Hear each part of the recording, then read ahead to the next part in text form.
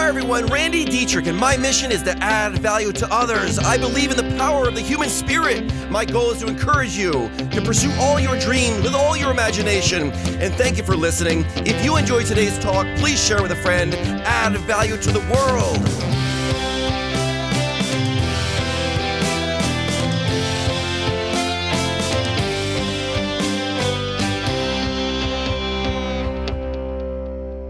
So the new year has begun. So let's talk about who you're going to become in this brand new year of your life. And you know, who you are depends a lot upon how you see yourself, your self-image, and the goals you set. And by the way, your self-image is going to dictate your goals, right? True statement. You act, you talk, you think, you react, you respond to the world around you, not as it is, but as who you are, or who you think you are. Your self-image. And who you are is exactly what you've accepted to be true about you. It's what you believe. It's what you've accepted to be true. So that means if you were to change the inside, everything on the outside will change automatically. All your accomplishment hinge on who you think you are.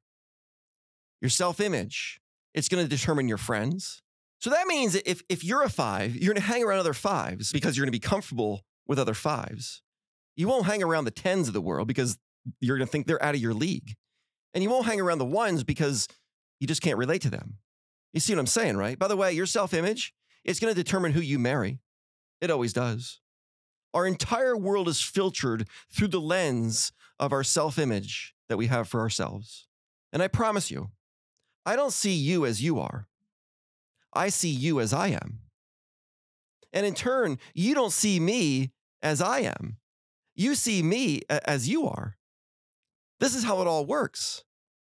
If I see myself as a 10, guess what? I see you as a 10.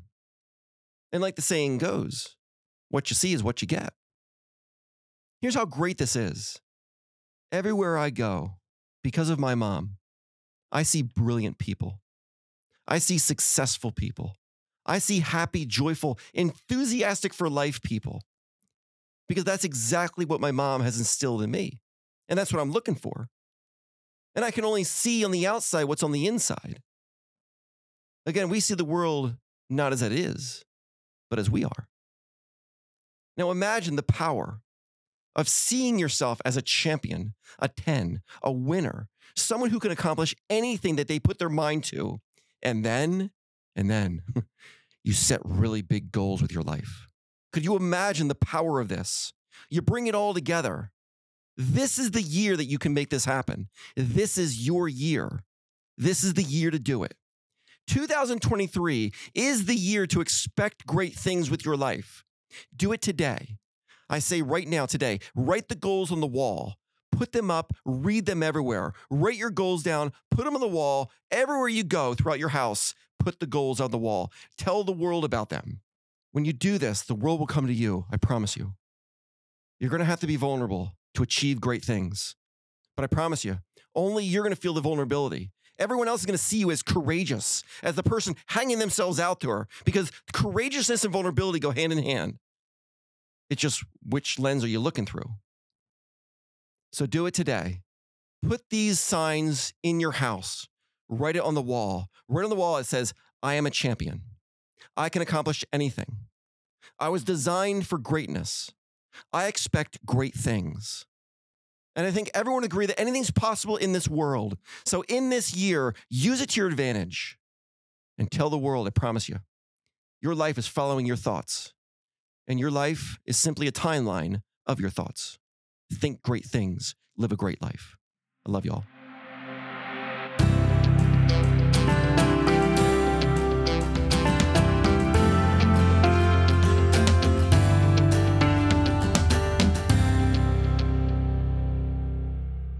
Happy New Year, right? And a little belated New Year, but definitely warranted. 2023 is going to be a crazy year, man. It's going to be great stuff. Right? A lot of positivity coming out there. You got a book coming out soon. Wow, man. I'm excited. You know, I think it was Christmas Day. You know how Christmas Day, it's kind of quiet. We're around the house. Mm-hmm. I got our whiteboard off the wall and I erased the whole thing and I rewrote everything. Wow. You should see, it's so detailed. I always say, when you set a goal, be very detailed about it. If you want to buy a house, what color is the house? How many square feet is it? How many bedrooms is it? What is it? What does it feel like? What does it look like? Draw a picture of it.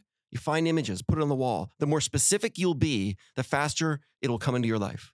Goals should be very specific. When people set goals, say, I just want to be a better person. That's too broad, too generic. Interesting. Become very specific with these goals. That's kind of, I'm going to do that after this, right? Yeah. I've been saying it for a while because my goal, my 25-year goal is to have a film studio right off 33, like an actual studio. I'm going to build it. Oh yeah, I would draw it out, build it out, see it. Because it's funny, even if you draw it out and build it on paper, right? And it's so detailed. If you take that paper and put it in a drawer, and then 10 years later you pull it out, you'll probably pull it out in your studio that you designed. There's magic that happens when it comes out of your mind onto paper and it's detailed. And even if you don't read it again, I mean, a lot of business plans, they get written once, go in a drawer, you never read it again. But if you get that business plan out later, you'll go, oh my gosh, we actually followed this. Yeah. Even though you never read it one more time. I tell you, I've never read my business plan more than once. Yeah, I have so many that are literally caked up in a drawer. Yeah, yeah. They always say it's good to lay it out, but like at the end of the day, it's like, are you really going to do it? What are you going to do? That makes perfect sense. Yeah. But a person without a plan is going nowhere, and a person without a goal is going nowhere. Yeah. So it's just, the challenge was with setting goals is that all of a sudden you're making yourself accountable because the goal is an accountability partner, right? Yeah. And you're basically, now it's on paper. And before it was in my head and no one knew about it. So if I don't do it, I didn't really fail. So I can trick myself. I'm not really a failure. But they don't realize they're failing all the time because they haven't set the goal.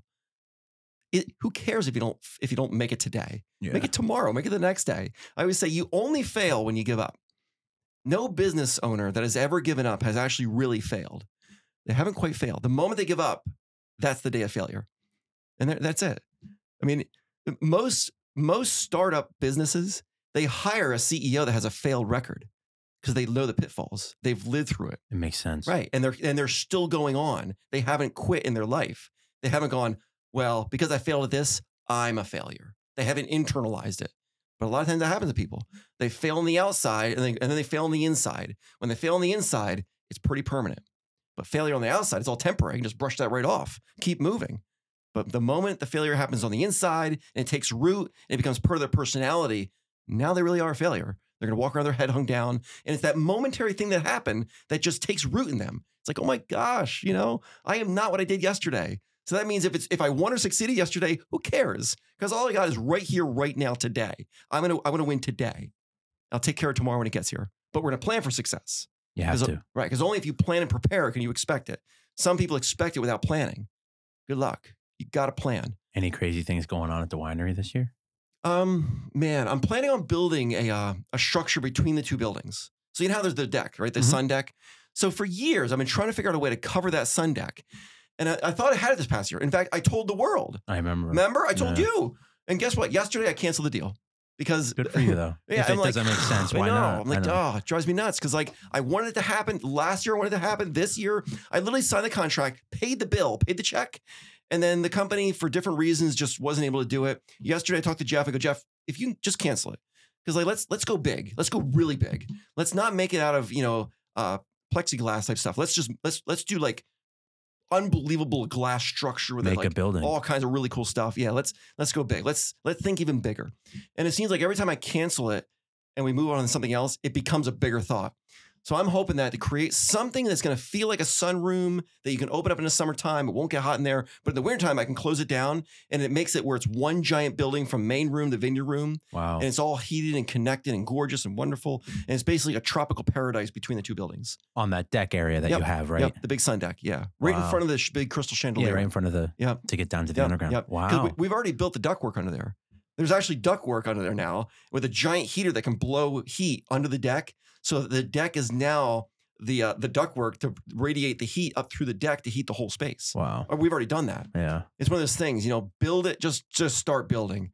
And even though we canceled the building that's going to go above it, we still have the ductwork. I always say, keep moving the direction. You're going to have setbacks, and there's a setback, but it is so awesome because now we can make it even better. I mean, and there it is. It's like cancel one thing, build bigger.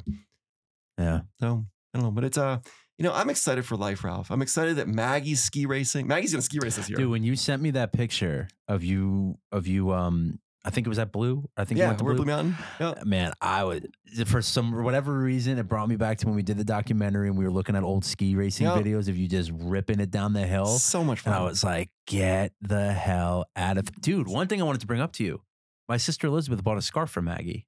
That's all right. She got her little business going. Maggie's called Maggie's Creation. Maggie's a little Maggie's hustler, Creations. a little entrepreneur, Maggie baby. We go down to Hobby Lobby and she buys yarn. These big spools of yarn, right? It's really thick yarn. And then she's taught herself how to weave scarves. Good for her. I go, where'd you learn that? She goes, I just figured it out. Like, yeah, because we don't have any books on this stuff. There's no videos. She goes, oh yeah, I figured it out how to do it. And she'll basically spend a whole day building scarves, and then she loads them in her wheelbarrow or her little wheelbarrow thing. And then she gets all dressed up. She looks like a little princess. She puts on her dress. She's wearing her fancy shoes. She's wearing a necklace. She combs her hair, and then she goes down there. She sets up a little stand, and it's called Maggie's Creations. Maggie doesn't realize. I go, Maggie, I love your mindset because anything's possible.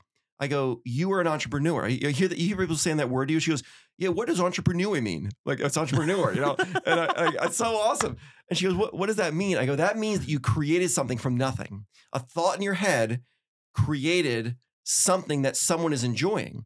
And she goes, what, like the scarves? I go, exactly. Those scarves didn't exist before the thought in your head. You turned into a reality by taking action. By taking action, you became more motivated because action caused motivation. Now you have an entire business built around this, and it started with you thinking, I bet you I can do this. It was a belief in your ability. And just like that, Matt, I'm almost embarrassed to say the money that she makes on this stuff. I know. It's crazy, Ralph. She goes down there and she sells out.